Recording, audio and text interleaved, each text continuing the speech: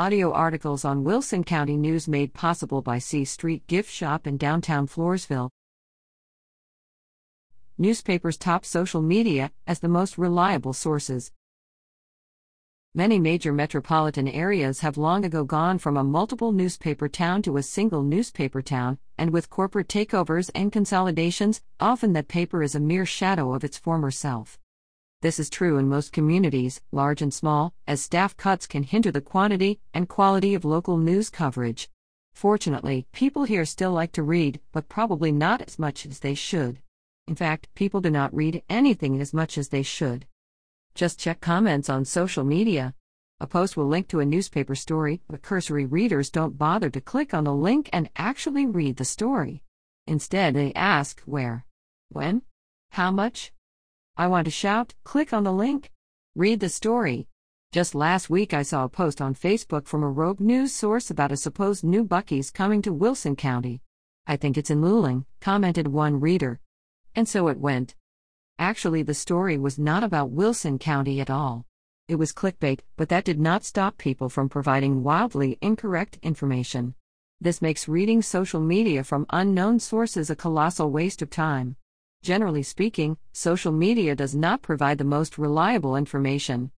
I'm having these thoughts as National Newspaper Week is being observed this week, providing an opportunity for each of us to consider how newspapers make a positive difference in everyday life. Chances are, if you are reading this now, you probably already have a pretty good understanding of the importance of a newspaper in your town. You can help prevent your community from becoming another news desert by showing your support through subscriptions, advertising, and reading. It is, after all, revenue from subscribers and advertisers that pays the salaries of those whose job it is to attend meetings when most of us are too busy with life. Your newspaper serves as a watchdog of sorts. How else can you find out what your government is doing with your tax dollars? Unlike social media, your printed newspaper is here for you every week, either in your mailbox or on the newsstands, ready for you to pick up. It provides the backstory to dramatic headlines you might have seen on television or on social media. An article in your newspaper can provide the crucial details, making the story complete. Even if you might disagree with what's on the editorial page, you know the rest of the paper still presents the facts about your community. The newspaper reports on local government happenings and school sports, as well as church and civic events, giving information not available elsewhere.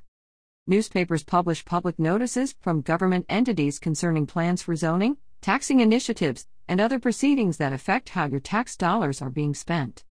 But while we are proud of our print editions of the Wilson County News and the La Vernia News, we also maintain dynamic real-time websites, a community phone app, social media platforms, daily news updates, podcasts, and other digital avenues.